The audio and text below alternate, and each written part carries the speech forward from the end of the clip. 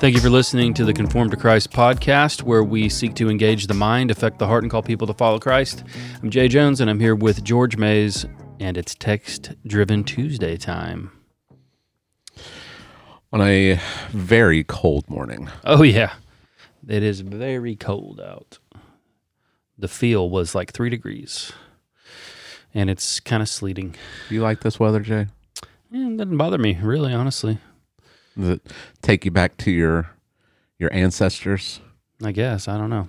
Maybe when I get home, I'll just go sit outside and soak in the weather. Drink some mead from the skulls of your enemies. Yeah. Mead.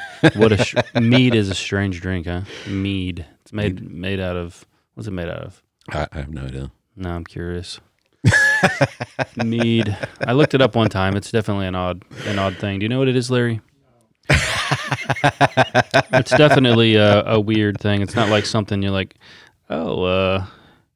let's have a wedding and have some mead. Mm-hmm. No. Well, I guess some people maybe, but Maybe, you know that there's some weird pagan wedding. Here it is. That they serve mead at. It's made by fermenting honey. Mm. So that doesn't sound so weird. It sounds less weird to me than like fermented cactus plant. That's right. Like that sounds weirder. So yeah. maybe it's not weird. I don't know. Interesting. I guess the lesson is that humans will ferment anything and drink it. Yeah, the cold weather. Yep. I'm good with it. It's the little sleep pebbles. You already know here. how I feel about the cold weather. Yeah.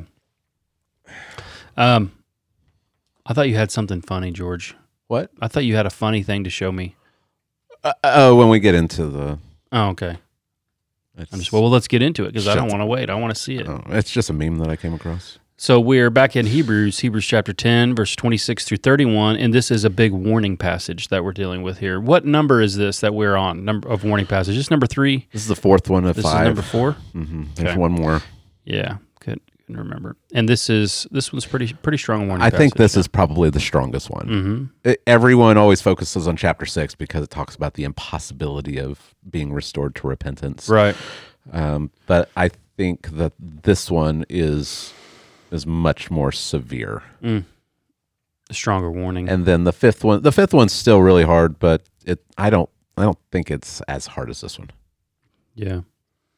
So you introduced the idea of there are some very serious warnings and things in the Bible.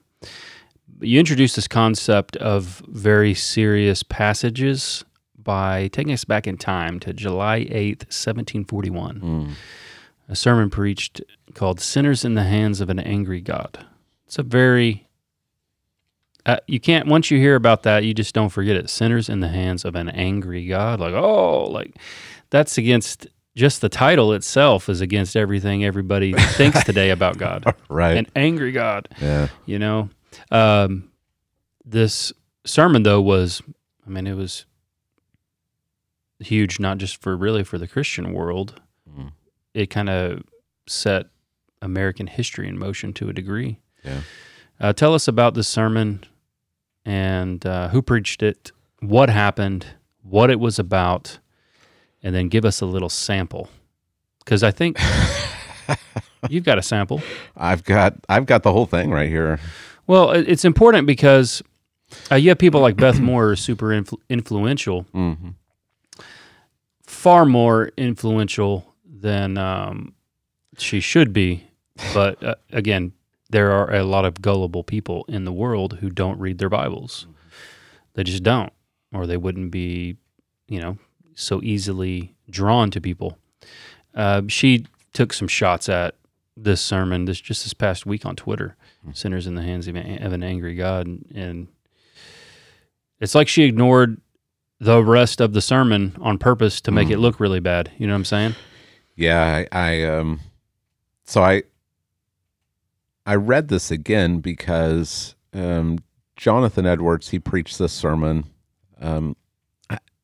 I didn't look into the whole story because that wasn't the purpose of this sermon is to Right. do a biography of Jonathan Edwards. I think he preached this sermon twice, He did. Yeah. and I think he preached it first at his church, and there was no reaction. That's right. Yeah. He preached at his church, and people thought it was a real snoozer, apparently. Yeah, and then he preached it in Enfield, Massachusetts. Guest preacher. I guess so. How would you like to invite a guest preacher and he preaches sinners in the hands of an angry God? Yeah.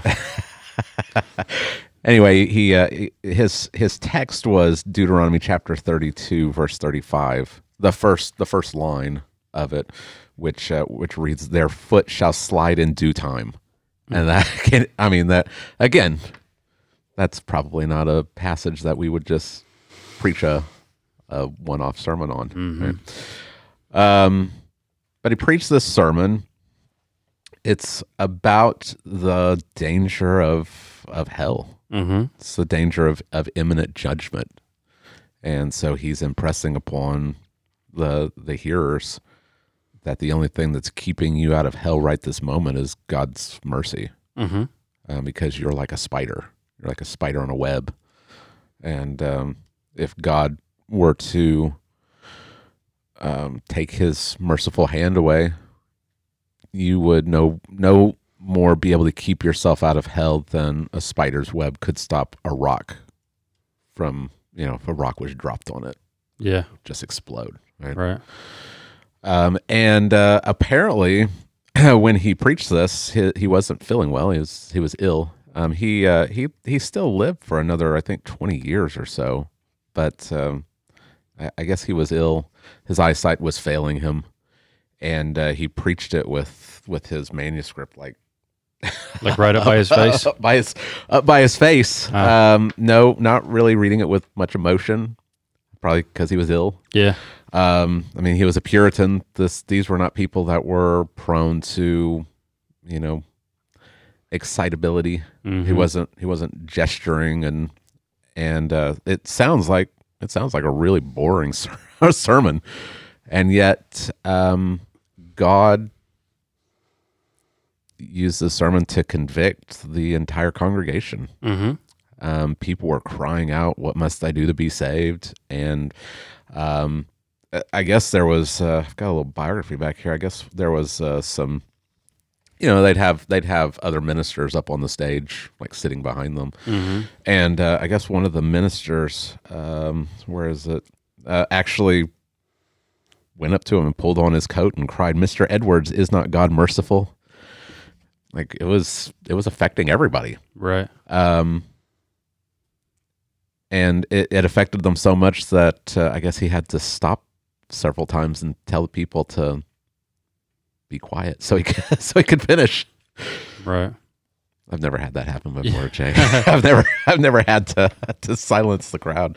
God used this, so this was a major part of the First Great Awakening in America, and the First Great Awakening, it started about 1734. But I think when we think about the Great Awakening, we think it's like this immediate, widespread, just all at once. Right. Everyone is hit, right? But it starts in different places, and it spreads, and it lasts until 1743. But in some places, it went on for quite a bit longer. But "Sinners in the Hands of an Angry God" was the sermon that sparked the First Great Awakening in that location. Yeah. So God used them. The First Great Awakening was a huge kind of turning point for the 13 colonies.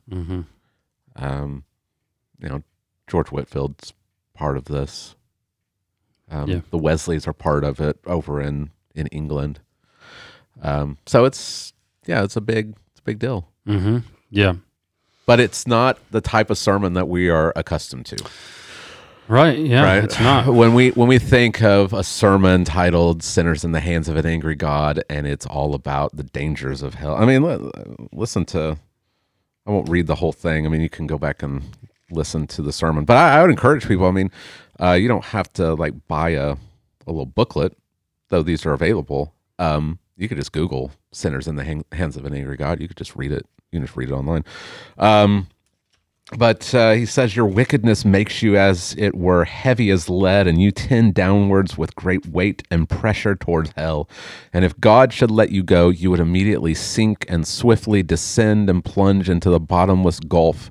And your healthy constitution and your own care and prudence and best contrivance and all your righteousness would have no more influence to uphold you and keep you out of hell than a spider's web would have to stop a falling rock.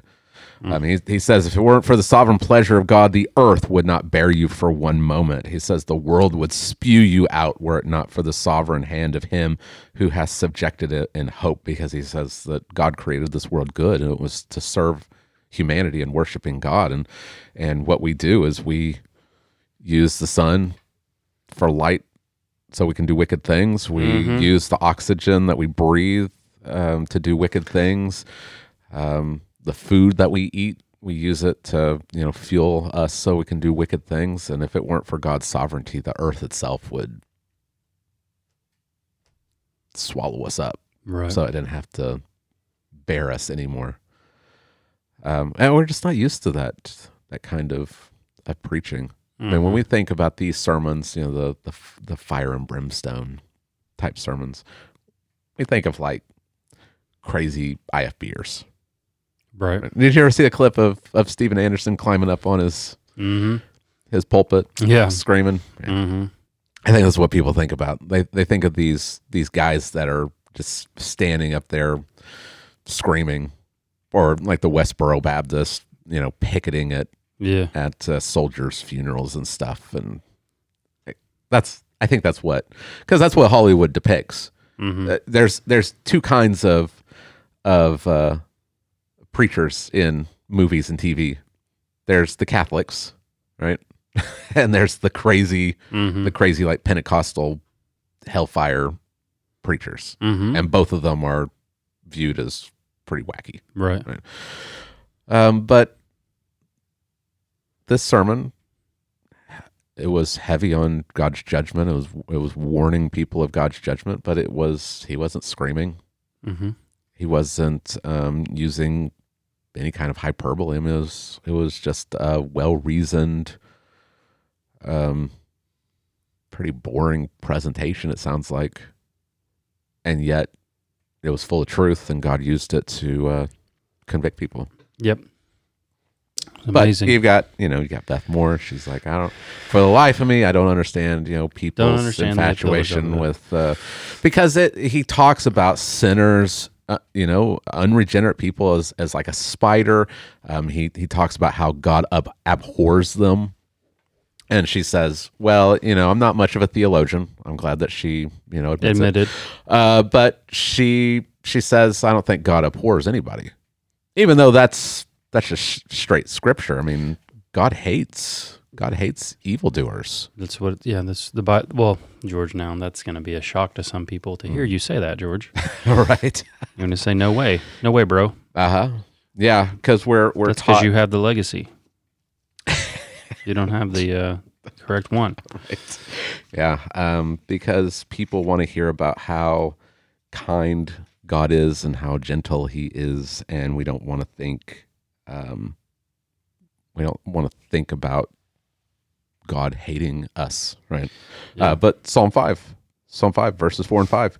You are not a God who delights in wickedness. Evil may not dwell with you. The boastful shall not stand before your eyes. You hate all evildoers. You destroy those who speak lies. The Lord abhors, same word that Jonathan Edwards uses, right? The bloodthirsty and deceitful man.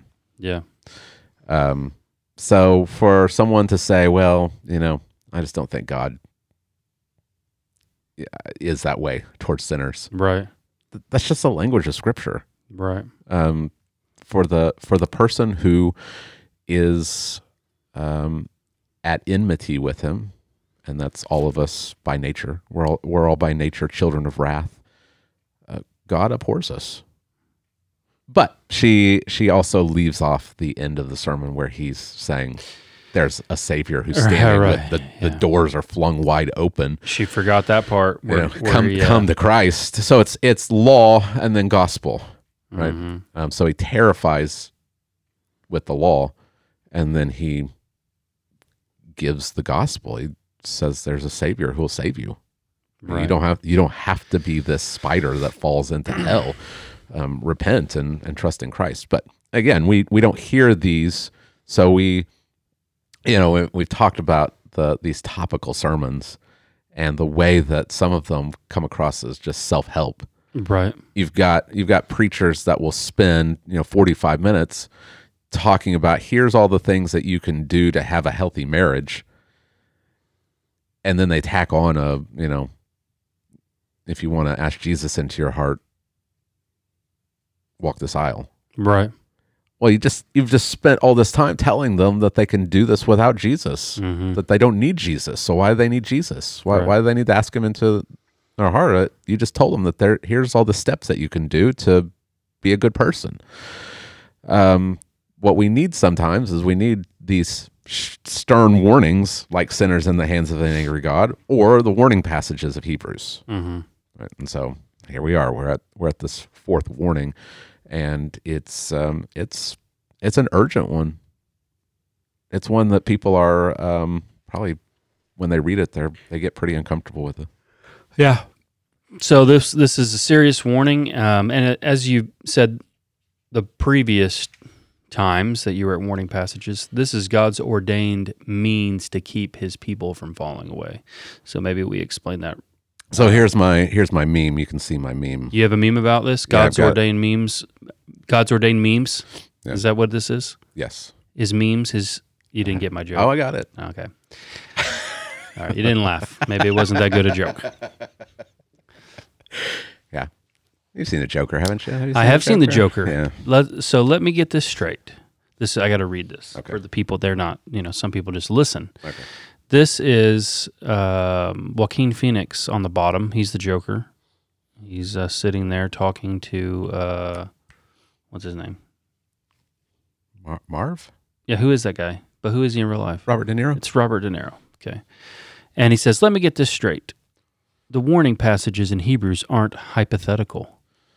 And then the Joker says, no, and I'm tired of pretending they are.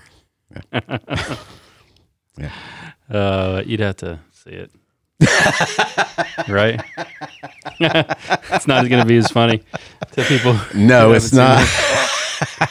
Memes are not, they're like comic strips. Right. You can't get the full effect just by hearing audio. Yeah. Yeah, you got to actually see it. But yeah, that's my position. I'm tired of pretending that these warnings are hypothetical. Right. They're real warnings. Right. That these warnings, they're called warnings because they function as warnings. Right. Just like, I use the same illustrations over and over again because I think they fit. Right. You go to the Grand Canyon and you see warning signs that tell you there's a drop off here.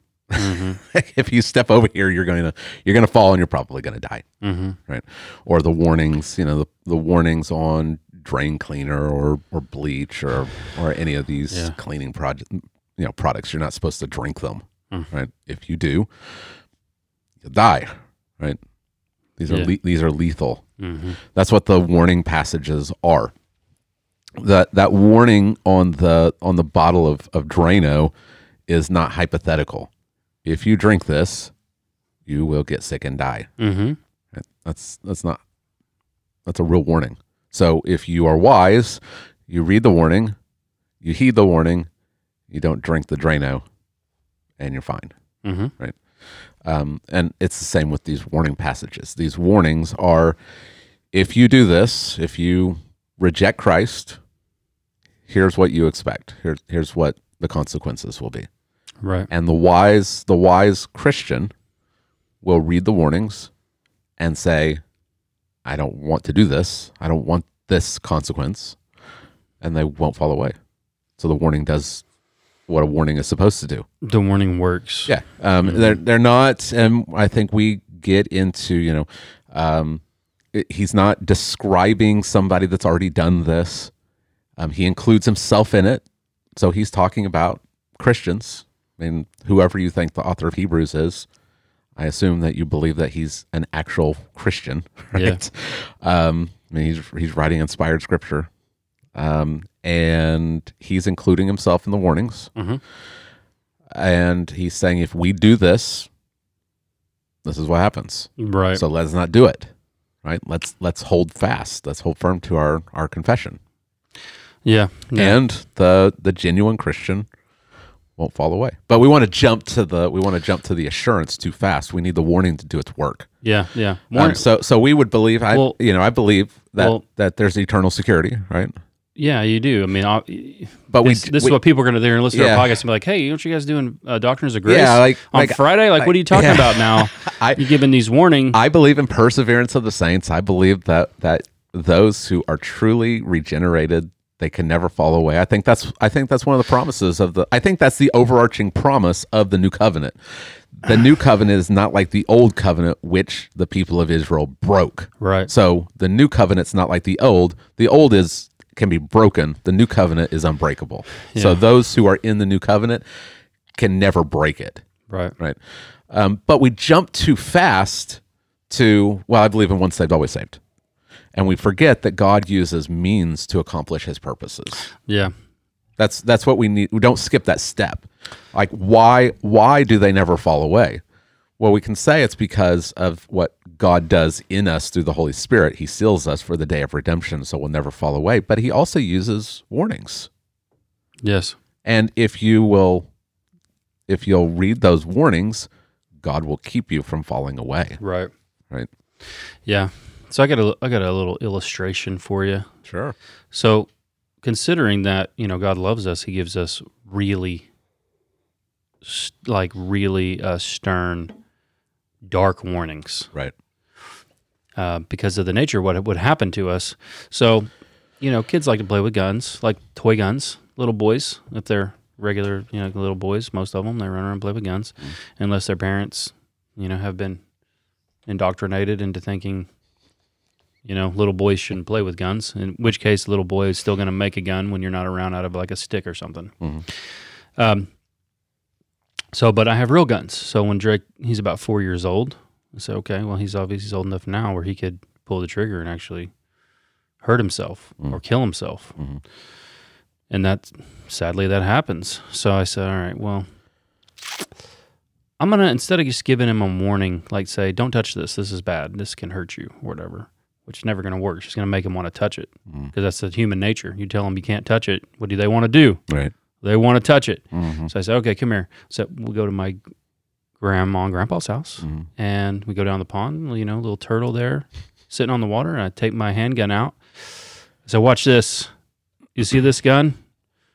I shoot it. Turtle explodes. Said, that's what'll happen to you if you touch this gun. You just lost you just lost all the vegans. This is not a toy, right? So I say, this is not a toy. Yeah. This is made to kill things. Mm-hmm. Don't touch this. Guess what they never do. Right. Even though I have put them places where he can't ever get to them. Mm-hmm. But kids are sneaky. They'll find their way to things. Right. But the warning, people say, that's a drastic warning. Well, yeah, it's better than, I don't want my son dying. Uh-huh. So I love him. I give him something that's going to stick in his mind, and it's even going to maybe cause him to fear a little bit. Mm-hmm. We have to remember the context of these warnings. Why are they so severe? It's because these are genuine believers. They're probably newer Christians. They're second generation. We get that from chapter 2. Mm-hmm. And they are being tempted to leave the faith and go back to the temple sacrifices. Right. They're experiencing persecution. They're being ostracized from society.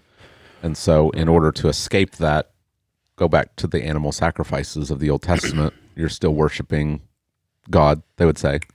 And so the author of Hebrews is saying, no, this is not, you get to choose one. Right. Christ has come as the final sacrifice. He's the one to which all the temple and the priests and the sacrifices are pointing, and he's made this once for all time sacrifice by his blood. He's the only way. God has made a way to be made right with him, and if you reject his way and go back to something else, you can only expect judgment. He's trying to keep Christians who are they are on the verge of falling away. He is warning them in the strictest of terms not to fall away. And we need this because, we're not going to, we're not being tempted to go back to animal sacrifices, but we talked about this. The culture is shifting so hard to the left. I don't think it's far-fetched for us to get to the point in America in the next, I don't even know if we have a decade, where people are saying if you're not LGBTQ plus affirming, then you don't have a job here anymore. You can't shop here anymore. You can't bank here anymore. Can't buy your groceries. You can't live here. They could take your kids away. All kinds of stuff. Right? What are you going to do? Come take the kids out of your home. Yeah. What are you going to do? What are you going to cave in? Or are you going to say, okay, I won't be a Christian anymore? 90% of people in America will cave. That's my estimate. Yeah, if they just have that surface level, evangeli, doctrine, and have never heard these warnings, yeah, probably. But that's what the warning is for. We're talking. We're going to see it next week. You better get serious about discipling your kids. Yeah, he's going to lay out. He's going to lay out the things that they've been going through. These are not. Your coworker is making fun of you for being a Christian. This is you're being thrown into prison. You're having your house ransacked. They haven't died yet. He'll say that in chapter 12. You haven't resisted to the point of blood. Yet. But this is more than just what the average American experiences right now. But that's changing. That's changing. You can't stick your head in the sand and think, it's still the 1980s and it's the religious right and right. It's the culture is just going down the tube.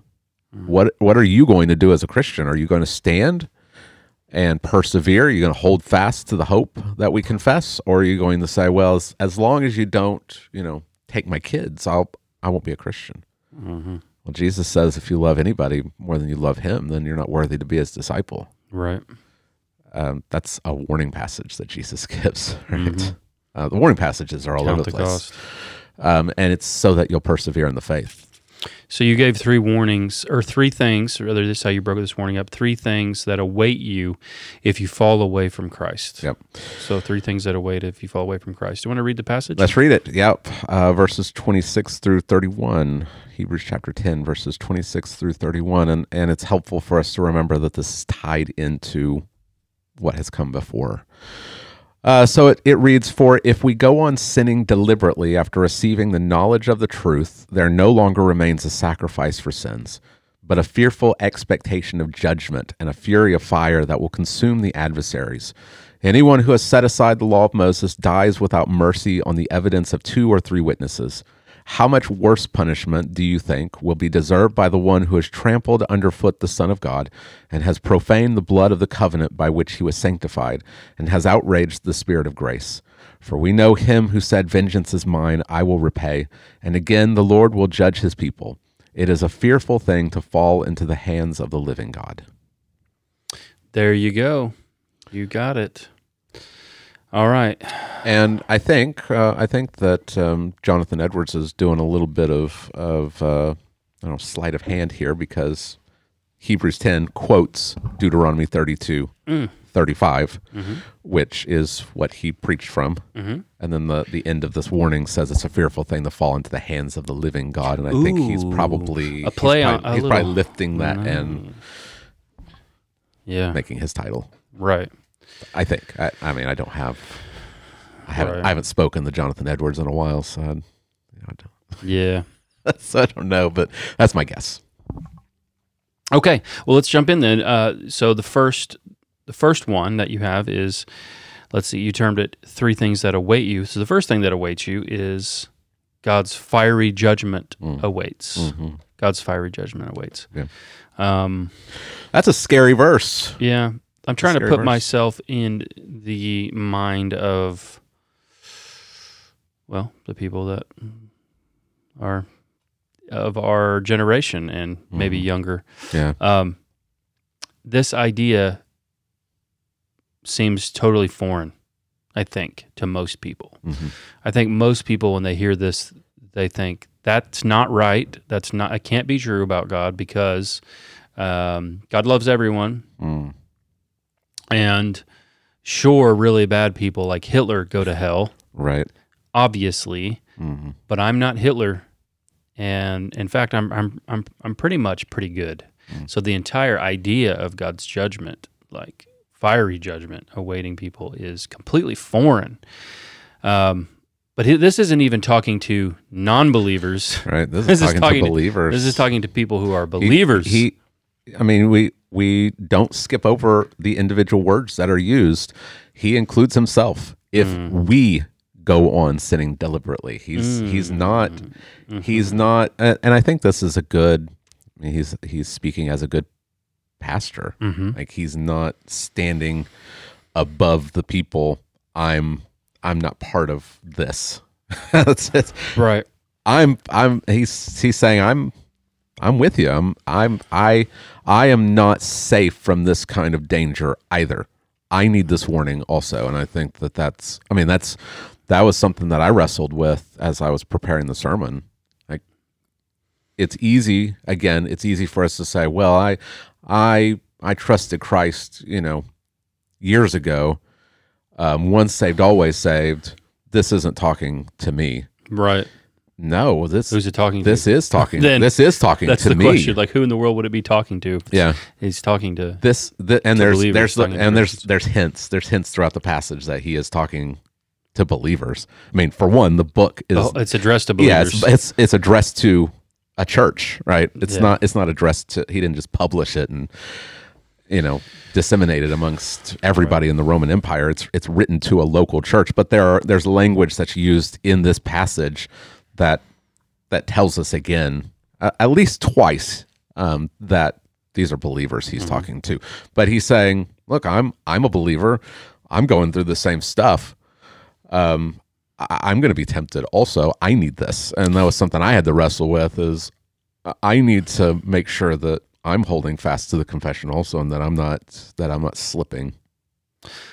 So verse 26 and 27, I think when people first read this, it makes them, well, if they're Christians, it makes them uncomfortable. You brought that up. But there's also, which is good. That's the warning doing its work, right? If you don't feel anything when you read this, that's probably an issue. Right. Like, if you read that, if we go on sinning deliberately, there no longer remains a sacrifice for sin. And you're like, that's a problem. Right. But if you are saying, that makes me uncomfortable. Yeah. It's like you touch the Drano, you do the Drano and you're like, get ready to eat, and you're like, oh no, maybe I got Drano on my hands. Right. I'm like, well, let's make sure we get that off. It just makes you uncomfortable. Yeah. Think about that warning. But people, and here's why it makes people uncomfortable, because I don't think there's anyone that's ever lived that's been a Christian that can't think of a time where they sinned on purpose. Or they knew the right thing to do, and they didn't do it. And which, in case, that is sinning on purpose as well. Neglecting to do something on purpose that you should do is a intentional sin. But if we go on sinning deliberately after receiving the knowledge of the truth, there no longer remains a sacrifice for sins. Does that mean that we're lost then for good because we sinned on purpose? and all we have now is the fearful expectation of judgment. So that's the logic. Yeah, who would be saved, right? Yeah, that's the logic. So we have to make sure. Even Paul, like, Yeah, I know that he talks about this great conflict in the mind of the believer in the body. Like, I know what I ought to do, but I want to do it, but I can't do it. My flesh is at war against me. Is everybody lost? Right. That's the question, and that's the tension people feel like. Even the early church fathers were dealing with this. Shepherd of Hermas. I don't know if you've ever read it. It's an early church writing. He introduces kind of the idea of anything that you do after your baptism puts you in jeopardy again, and that gets picked up in the early church. I mean, we talk about Constantine sometimes, and he put off his. There's question about whether he actually converted or if he was just using Christianity as a tool. They put off baptism. He put off baptism, right? Put off baptism because you get baptized, but if you sin after you are baptized, then you run into problems. Well, this was one of those verses that started getting misused. That if you sin after you get baptized, then you got to do something else. And there was all kinds of weird things that started getting snuck in. Well, if you sin deliberately after you've been baptized, you get like a mulligan. You get one freebie. Yeah. But the second time, you're gone. Especially if you're not warmed up yet. You're not warmed up totally. Then you get a mulligan on life. You're like, I'm just getting started. I'm a new Christian. I'm a new Christian. Mulligan. I think it maybe was Tertullian, another church father. He snuck in that the sinning deliberately was sexual immorality, and that was a big deal for the early church. I mean, they really came out strong against that because they're living in like the most sexually immoral culture until our day, right? And so he said it was sexual immorality. So sexual immorality, if you commit sexual, adultery or fornication, then there's no sacrifice for your sin. But this is not Mad Libs. This verse is not fill in the blank whatever sin that you're struggling with. I've had numerous people come in and really struggling. How do I know that I'm actually a Christian? How do I know I haven't done this? How do I know that I haven't?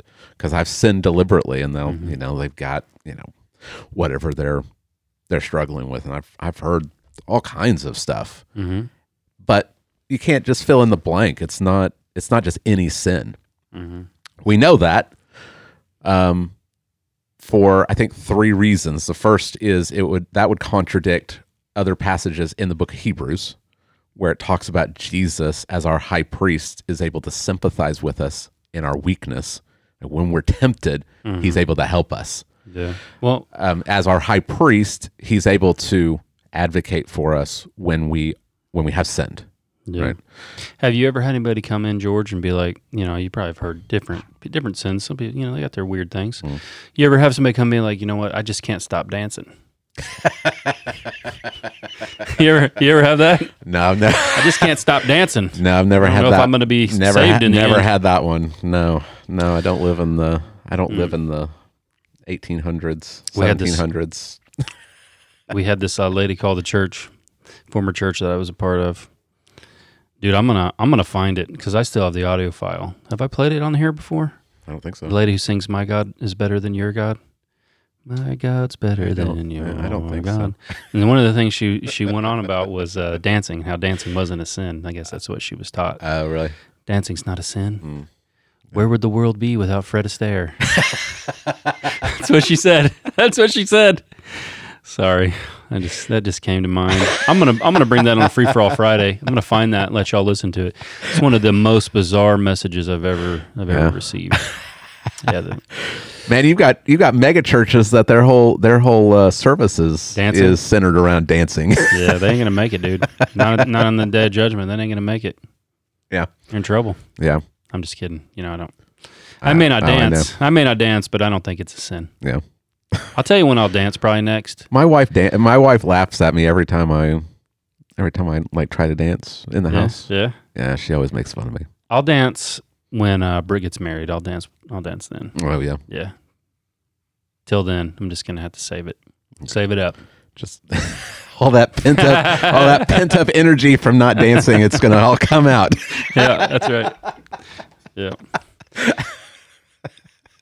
You All just right. totally broke up the whole flow of. Well,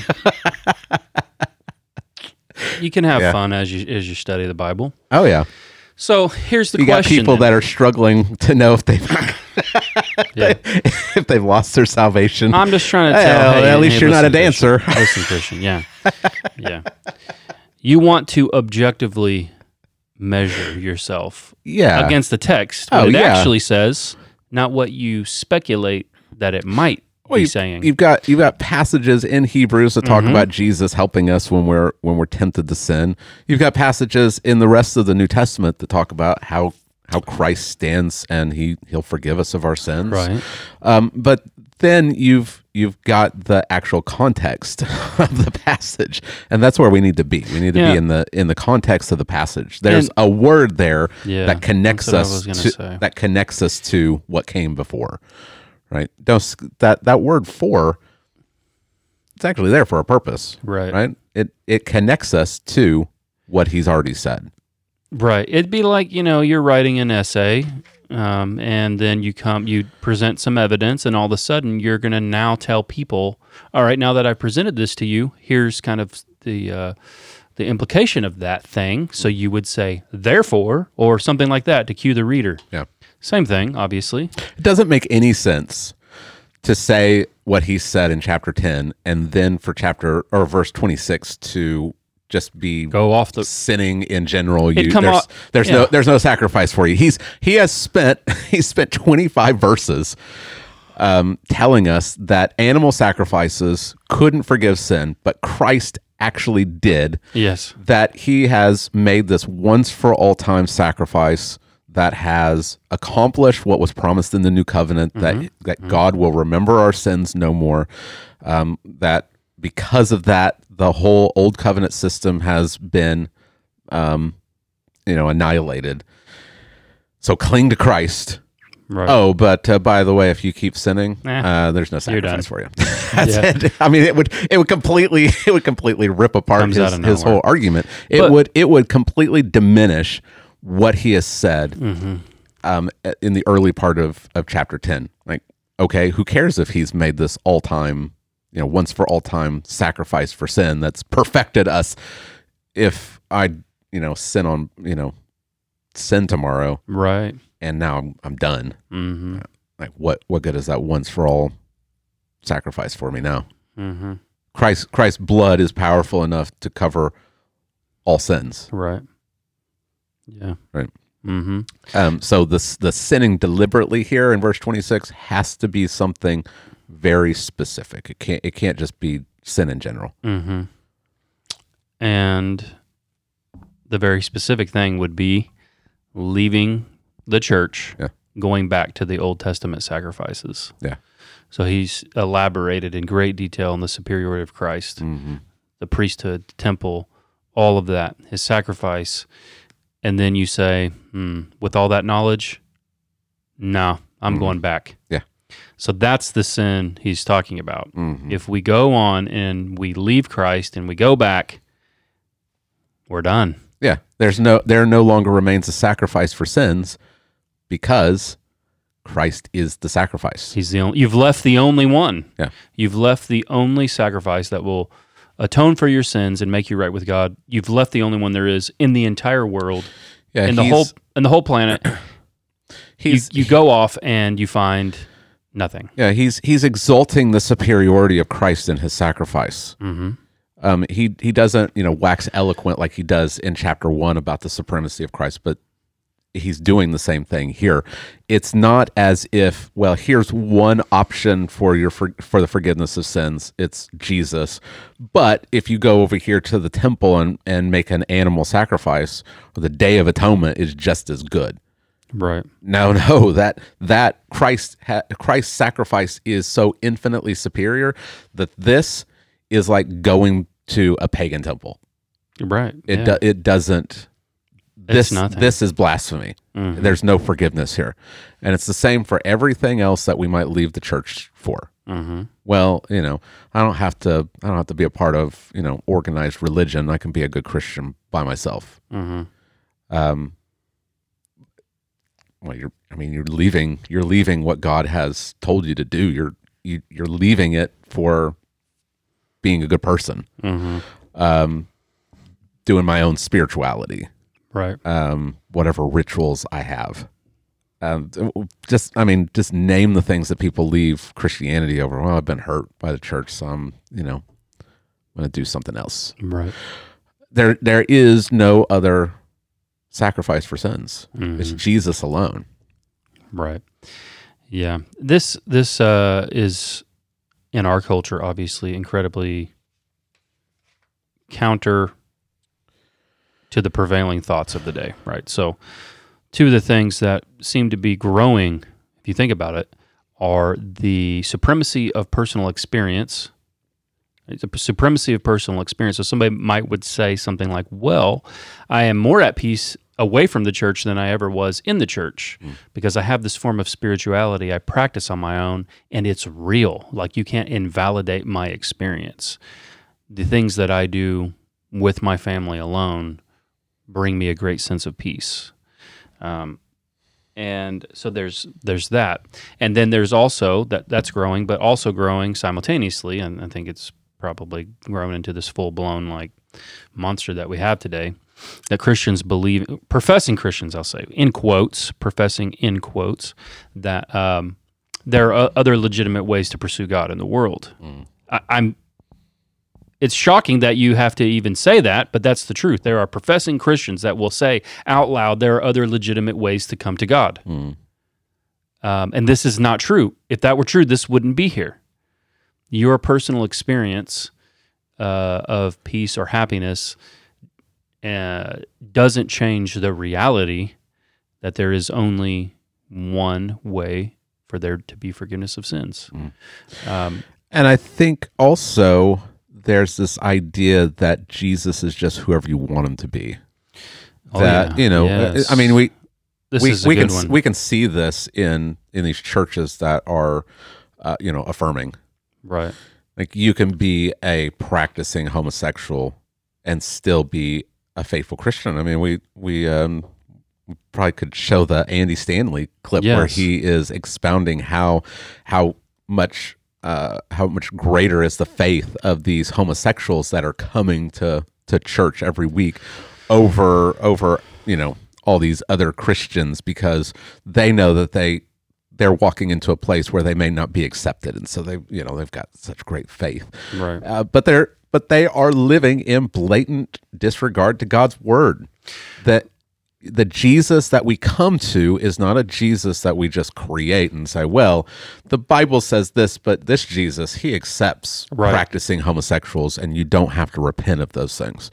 Right. Well, we're going to drift into the supernatural, but again, I think it's something that we should do more. We live in a supernatural universe. Right. I firmly believe that there are many people who believe in a Jesus that is not Jesus. Like, they name him Jesus. Mm-hmm. And many a times they've had private revelations. Mm-hmm. You'll say, but this isn't the truth according to the word. And you say, well, that God revealed this to me. Yeah. That God is okay with how I live. I'm not just saying like just homosexuality. Mm-hmm. Obviously it applies there, but it applies to many other people's sinning, the sins they're idol. I mean, it's the one thing they really love. Yeah. Right. They may say something like, "But God has revealed to me." You don't understand. God revealed to me that this is okay, and He still loves me. Oh, who's revealing something contrary, directly contrary to the Word of God? Who would ever reveal that? George. I'm not doubting their experience. Yeah, one of my best friends. At a former church, he some other friends, they got a divorce, and this guy was going to marry the divorced lady, and there was a bunch of shady stuff. But I was telling him, this isn't all right. You should not be doing this. And he responded with, "Well, God told me that it's okay. It's okay. He's okay with it." Yeah. I was like, What? Who's talking? Who's revealing these things to you? Yeah. Of course, we know. I know they don't know. They're deceived. This is either Satan or another demon or something. But we pretend like that doesn't happen. Like it's not real. Like again, how do they do it? We don't know for sure. But if somebody tells you God revealed to me that this is okay, and it's in direct violation of the Word of God, like what are you to think? They've hijacked the Stargate, Jay. Right, I know. Like what? Yeah. But this is the reality of the times that we live in. Right. People will go through all manner of things to where these verses could never even apply to them. Yeah. You know what I mean? Mm-hmm. So, yeah. Yeah. But that's it. So you don't sit around like a Christian who loves the Lord. We have corporate confession of sin, and we often say, based on numerous scriptures, that Christians they're in a lifelong war against themselves, against their old nature. Really, it's like it's the main battle anyone ever fights. Like if you're actually trying to be a Christian, is the war against yourself. And the longer you've been a Christian, and the closer you become with God through the power of the Spirit, the more you realize really how much of a sinner you are. You think, oh, well, I'll get older and it'll just be like... It gets easier. It's just easy, but... And it does in many ways. It becomes easy to fellowship with God in a way that it wasn't before. But you become more aware of really how flawed you are and how often you sin, and then that then takes you into this healthy spiral of going, well, God must be incredibly great and gracious to me. Yeah, that's how you seek Jesus more and greater. And so, we are professing these truths. So if you're a Christian and you're struggling with sin, this is, and the key word is struggle. Right. Yeah. So by saying that verse 26 is not about sin in general, it's not to give you like assurance if you're living in sin. Right. 1 John speaks very strongly against this. But if you are warring against your sin, you're not comfortable in it. You're actually trying to be obedient. You're confessing and repenting and turning.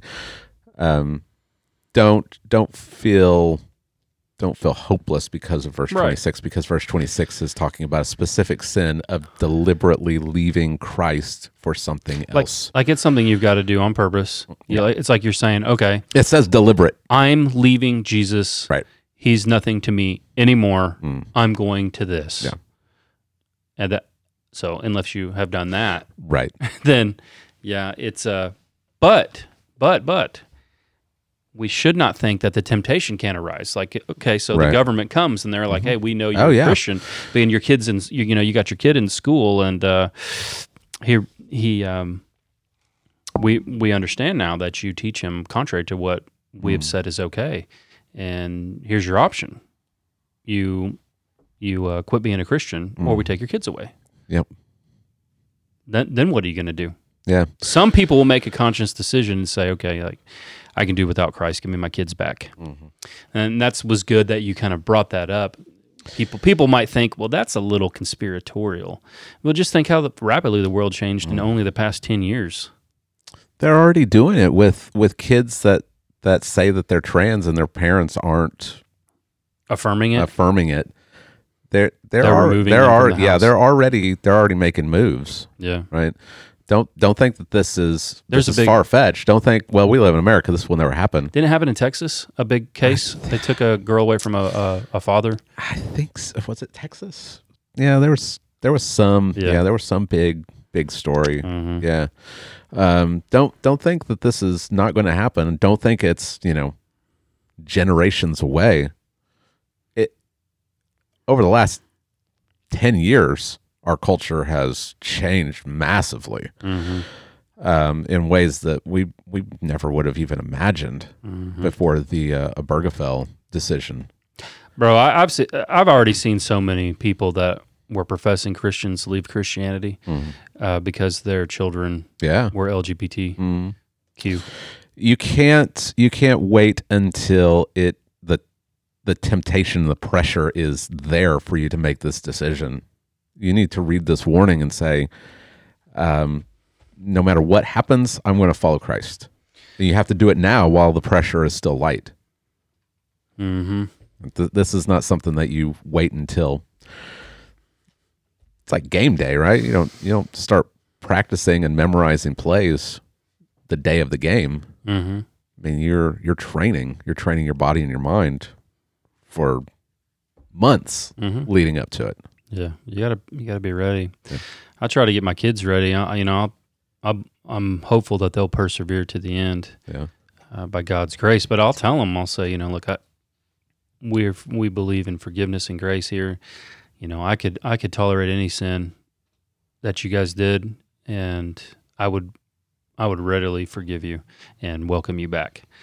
But I tell them, I say, but if you renounce Christ and you leave Him, we are not going to be in fellowship any longer. Yeah. Like if you do this, I'm not talking like, I fell into some big backslidden state for numerous years and my lifestyle has denied Christ. I'm talking you deny Him and you go after some other god, we're probably done. Which is what we'll see it in the second point is that is what is being set up, that when you leave Christ to go somewhere else, and he's talking to Jews, right? Mm-hmm. They, with the Old Testament, with the temple and the priests and the sacrifices that were part of the Old Covenant, it's not like saying, well, I'm still worshiping the same God. I'm just worshiping Him in a different way. Once Christ comes and gets rid of the Old Covenant, to go back to those practices is to go to a different God. Yep, you're not worshiping Yahweh anymore. You're worshiping a false god. Mm-hmm. Yeah, and that's 1 John. Also, if you deny the Son, you deny the Father. If you don't have the Son, you don't have the Father either. Mm-hmm. Yeah, and I try to tell them the same thing too. Like, well, what if something crazy happened with me and I left the faith? What are you going to do? Are you going to follow me? No, that's what I want to hear. No, we're not going to follow you that way. Yeah, we never will. Good. Yeah. So. We need to take the warning seriously. There are people who, and through history, who you would look at and say that, well, they're never going to leave the Christian faith, and they did. One of Billy Graham's best friend, he's one of them. Yeah, and we've talked about him on here before. Who he was apparently the better preacher of the two. They were traveling around at the beginning preaching together, and this guy leaves. So that's number one. But the second thing that we have to look forward to if we were to leave and commit this sin is that there is a fate worse than death that awaits you. Mm-hmm. How can there be a fate worse than death? Yeah, we often don't think that, right? Mm-hmm. Like going back to that whole scenario where the government comes in and takes your kids. Like for a parent, that's your worst nightmare, right? Yeah. Well, we need to be reminded that there are worse things that can happen, right? And there's worse things than you dying. Mm-hmm. So he does something that he's done throughout the book. He's going to do it again in chapter 12, I believe. He argues from the lesser to the greater. It's a good teaching technique. Yeah. They borrowed it from Jesus, I think. Yeah. So he does it often. Yeah. So if this is true for the lesser thing, how much more do you think is deserved for this greater thing? So he's comparing the law of Moses with the new covenant. Mm-hmm. So if anyone who has set aside the law of Moses dies without mercy on the evidence of 2 or 3 witnesses, he's taken that from Deuteronomy chapter 17. In this case, in Deuteronomy 17 verses 2 through 7, you have this scenario. If you hear in any of your cities that there's someone that has gone after other gods, do an investigation, see whether it's true, and if it's true, then stone this person. Mm-hmm. Stone them to death on the basis of 2 or 3 witnesses. No one's to be put to death on one witness. Right. It's supposed to be 2 or 3 witnesses. All right. So you've got a person who knows this is an Israelite. They know how God has worked bringing the people out of Egypt, the Exodus, the law, bringing them into the promised land. They know God's mighty acts. They know what His law says. they deliberately set it aside. That word is used in the Septuagint. It's translated "done violence to" the law of Moses, and on the basis of 2 or 3 witnesses, they're to be without mercy stoned to death. Yeah. All right. How much more worse punishment do you think will be deserved by the one who has abandoned Christ? Yeah. And he gives three very descriptive. really descriptive, hard things. Yeah. This is what it means for you to fall away from Christ. Yeah. You are trampling underfoot the Son of God. In chapter 6, he talks about them crucifying once again the Son of God. This one is you're throwing him down in the in the mud and stomping on him.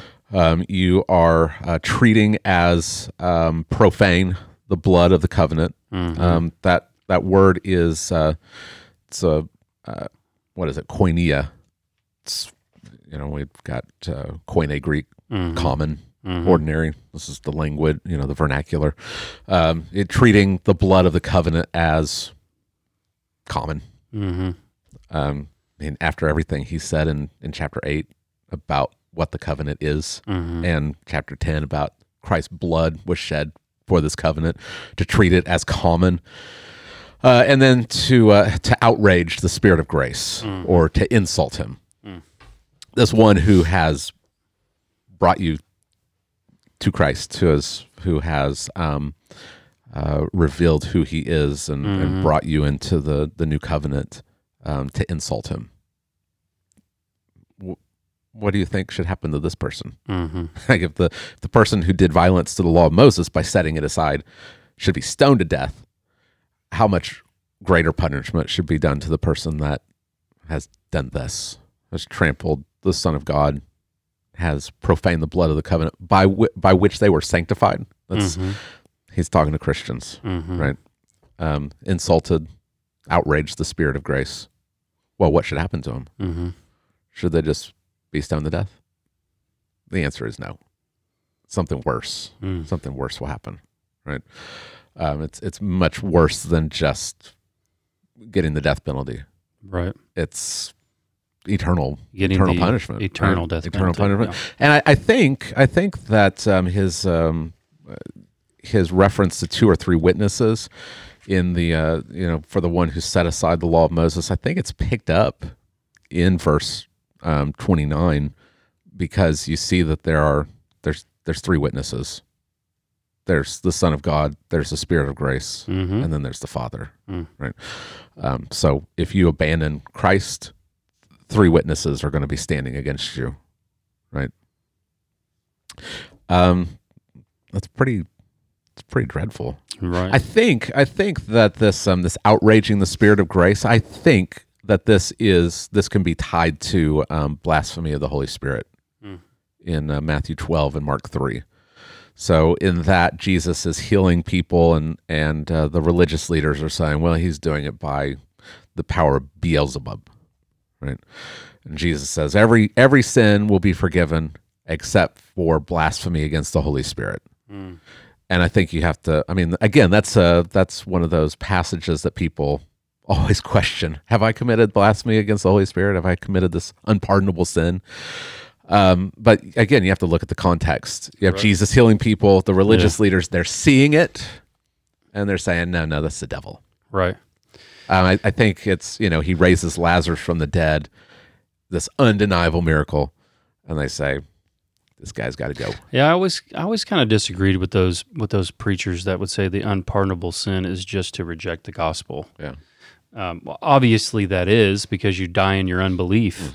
But to blaspheme the Holy Spirit is something more beyond. Yeah. It is to have a knowledge of Christ, and then to as in this case, to count him as nothing, or his blood as common, and you trample him underfoot. Or it could be as drastic as what they did when they saw Christ, and that's to say, no, he's doing what he does by the work of the devil. Right. Even then, even in those passages, it seems like Jesus is still warning them not to. Right. Like, you're close. Yeah. But even then, maybe they haven't done it yet. I think of the Apostle Paul. you got Saul. He's heard the gospel, like he knows what the church is teaching, and he still is giving approval to the people who are stoning Stephen.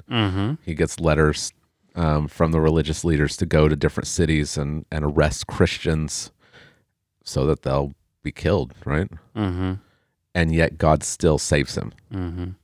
Like even that wasn't the unpardonable sin. Right. I mean, what we're talking about is an extreme sin. You know, when people come and they say, well, you know, I just sometimes don't read my Bible. Right. I don't go to church like I should. Yeah. You know, I live this certain way. If I committed the unpardonable sin, I don't think so. Right. I mean, we're talking about something that is the extreme. Like this is, you know who Jesus is. You've experienced it. And there's a reason, and you turned away.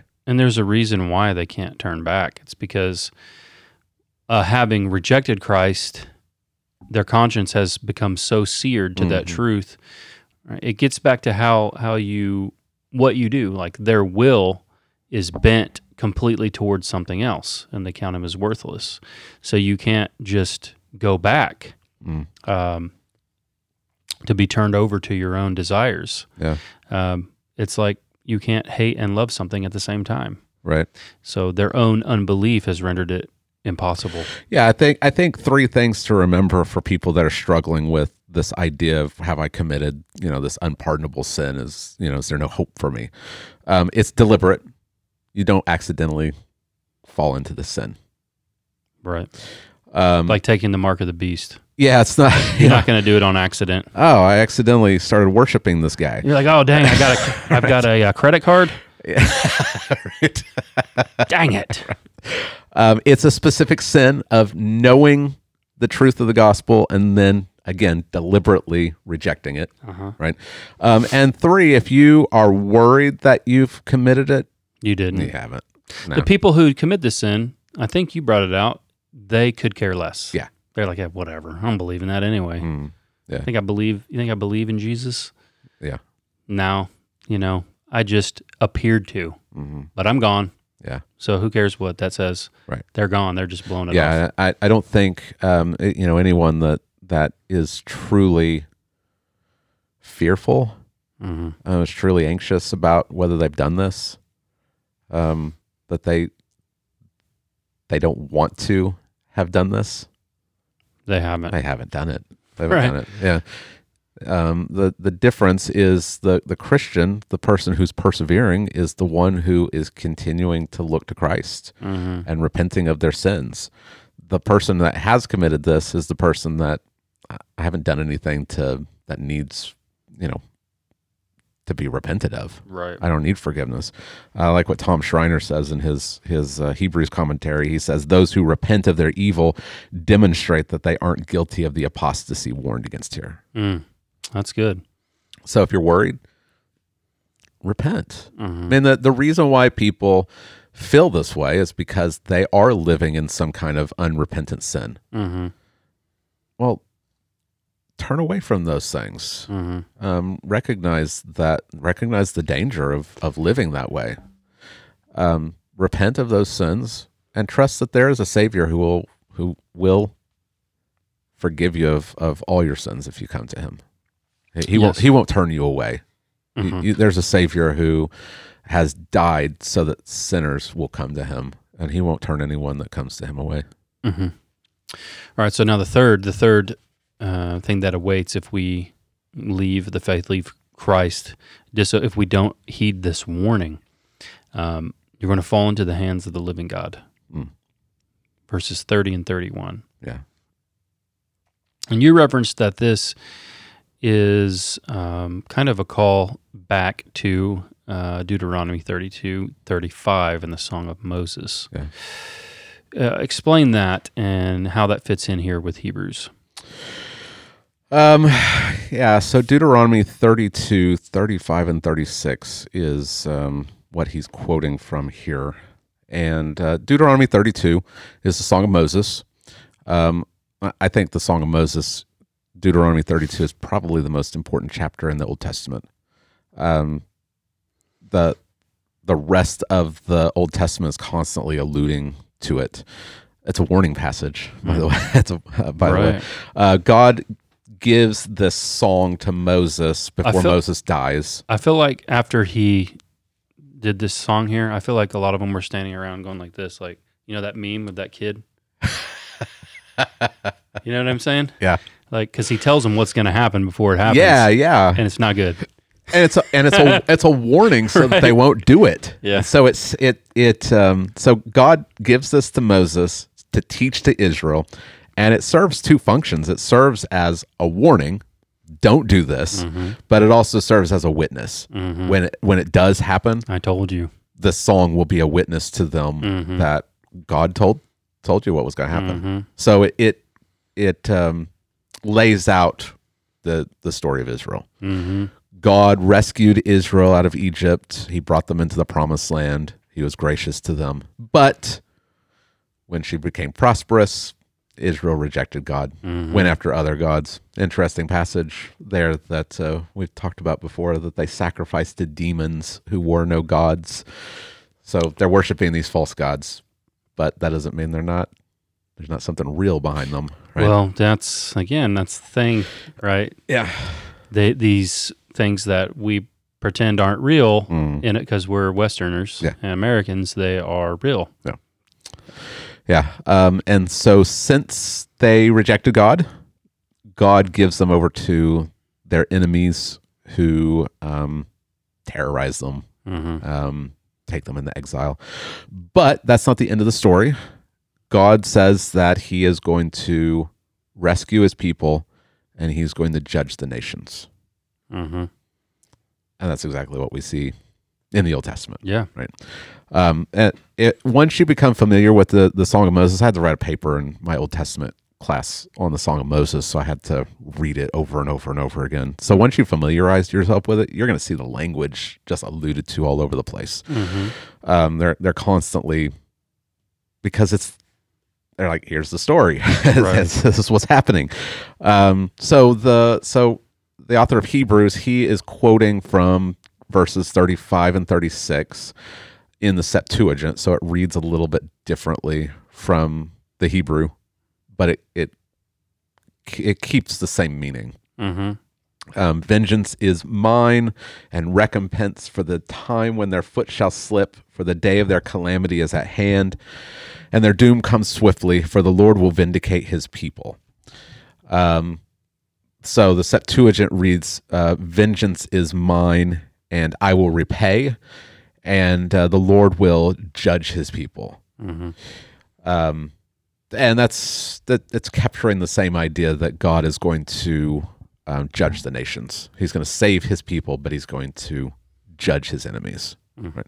And that's what's going on in Hebrews, except he's drawing out what is already implied in Deuteronomy 32, is that just because you're part of the covenant community doesn't mean that you're automatically safe from God's judgment.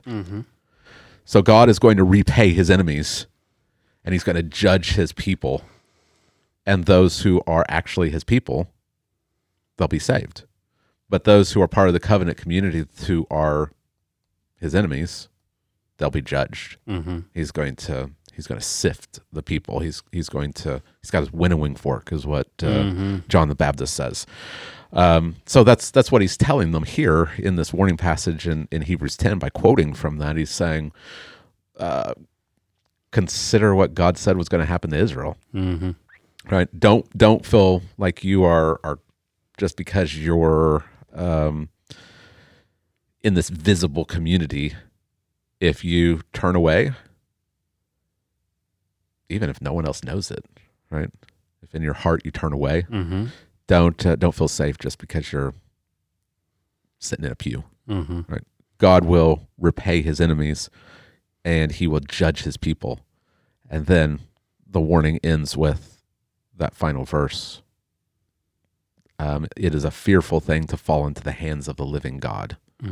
One commentator said that this, where is it? Says the final sentence of the admonition is chilling in its simplicity. I mean, Can you imagine a more terrifying thing? It's terrifying. That's the word for phobia. Mm-hmm. Right? It's a terrifying thing to fall into the hands of the living God. And he's used this title for God, the living God. He uses it 4 times in the book. And to fall into the hands of someone means to come under their power. Mm-hmm. They can do whatever they want to you. Right. So Israel falls into the hands of the Babylonians. Mm-hmm. Babylonians can just do whatever they want. Well, it's better to fall into the hands of the Babylonians, right? Right. And to fall into the hands of the living God in judgment. But that's what will happen. The danger of rejecting Christ and falling away is that you're going to fall under God's power to do whatever he wants to. And he's going to repay his enemies. He's going to judge his people. And it does seem, as we look through the Bible, that despite what some people think, not all sins are equal. Mm-hmm. And perhaps the worst sin of all, worse than any sin you could ever list, of all the sins that Americans may be engaged in their greed and power-hungry nature and their sexual immorality and their lust and how they use each other and use other people and love themselves and are terrible to children and terrible to homeless people and unjust. The greatest sin of all is to hear the gospel and reject Christ. Mm. And then maybe even beyond that, to grow up in a Christian community and hear the gospel over and over and over and over. And continue, and to see the benefits of the Christian community compared to the world. To see all of that, and then to reject Christ. To fall into the hands of the living God after having rejected his Son, after having that much grace given to you, and that much knowledge. I believe it'll be worse on the day of judgment. That, as Christ had said, it'll be worse on the day of judgment than for Sodom and Gomorrah. Mm-hmm. Yeah, with greater knowledge, with greater privilege, comes greater judgment. I mean, I read Amos 3, verse 2, talking to Israel. God says, "You only have I known of all the families of the earth." That word for know is that covenant relationship. Right? He's chosen. Adam knows his wife. Yeah. He's entered into a relationship with Israel. Out of all the nations, you could alone put in the have word I, love. You could put love in. Yeah. Have I loved? Have I known? Have I chosen? Therefore, I will punish you for all your iniquities. The reason why God punishes Israel the way he does is because of their special relationship with him. Mm-hmm. And so if you are a professing Christian and you claim to have this relationship with God, the new covenant, they will all know me, mm-hmm. right? Well, if you are in that relationship and then you say, I'm out, the pressure's too much, mm-hmm. I'm going to save my own skin, God's going to judge you. So this warning, it's pretty explicit, right? Mm. But as you said, it's only one piece of what's coming. You couldn't do them all in one. So next Sunday, there'll be better news. Yeah. There'll be better news for us. Yeah. And we talked before we hit record, that though this warning is incredibly powerful and strong, you still believe in perseverance of the saints. Right. You still believe that all of that the Father has given to the Son, as Jesus, that's how Jesus describes it. All that the Father gives to me will come to me, and those who come to me I will never cast out. Mm-hmm. He has very strong language. He loses none of his people. Yeah. And one of the reasons he doesn't is because there are these warning passages. Yeah, pay attention to the warning. And his people hear his voice in the warning passage, and they obey it. Yeah. Yeah, right. And they don't fall away. Mm-hmm. So a real Christian will hear the warning passage Yeah. and not fall away. Yeah. No real Christian will do what, that's one of the objections. Right. Like trample underfoot the Son of God and profane the blood of the covenant and outrage the Spirit of grace. No real Christian's going to do that. Yes, that's right. No real Christian will do that. Why? That's what we often skip. Why not? Mm-hmm. It's because they're warned here. Don't do it. Mm-hmm. Don't do it. And so the real Christian, the one who actually has been converted, will actually obey God's word. Yeah. I think we've gotten into this idea that, well, Christians, you profess to be a Christian and then you just live however you want. A real Christian actually obeys God's word. They actually take it seriously. So if you're not taking God's word seriously, you need to examine yourself to see whether you're actually in the faith. Because a real Christian, though not perfectly, we stumble, we sin deliberately. Yeah. Right? We do things we know we're not supposed to do. We fall. But the real Christian will repent, even if it's after a period of, a long period of time. A real Christian will repent and come back. Yeah. Right. And I don't think that we as Christians, I don't see anything in here that says that we can make a judgment on somebody whether they've done this. I don't think that's the purpose of the warning. Can you drink drain cleaner and still be rushed to the hospital and they can save you and you won't die? Yeah. Right. Do you want to test that? No. All right. So the warning is given so that you won't become presumptuous. Don't see how close you can get to the edge of the Grand Canyon before you fall, because once you get too far, you're already gone. Right?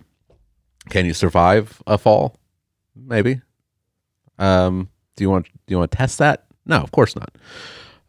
So I don't think that we can look at people and say, well, that person has done this, so there's no hope for this person. I don't think that's the purpose of the warning passage. I think the warning passage, treat it as a warning.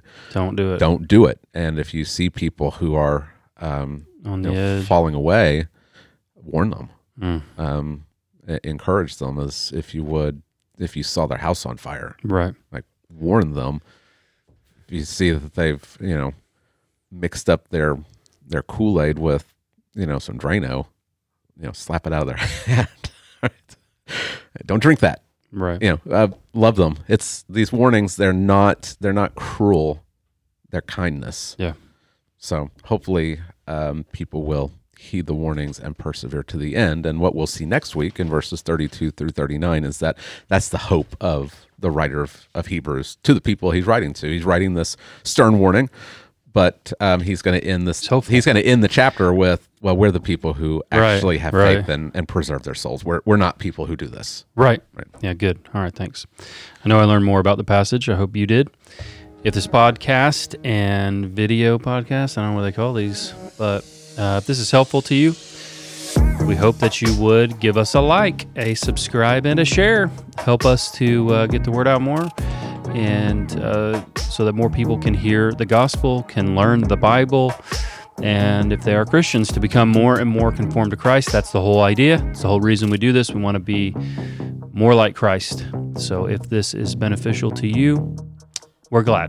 That's why we do this, especially to the people of Christ Fellowship Church. But beyond that, to everyone else, hey, we're happy for that as well. So hopefully you'll come back on Friday. We're doing the Doctrines of Grace, and we are on the U.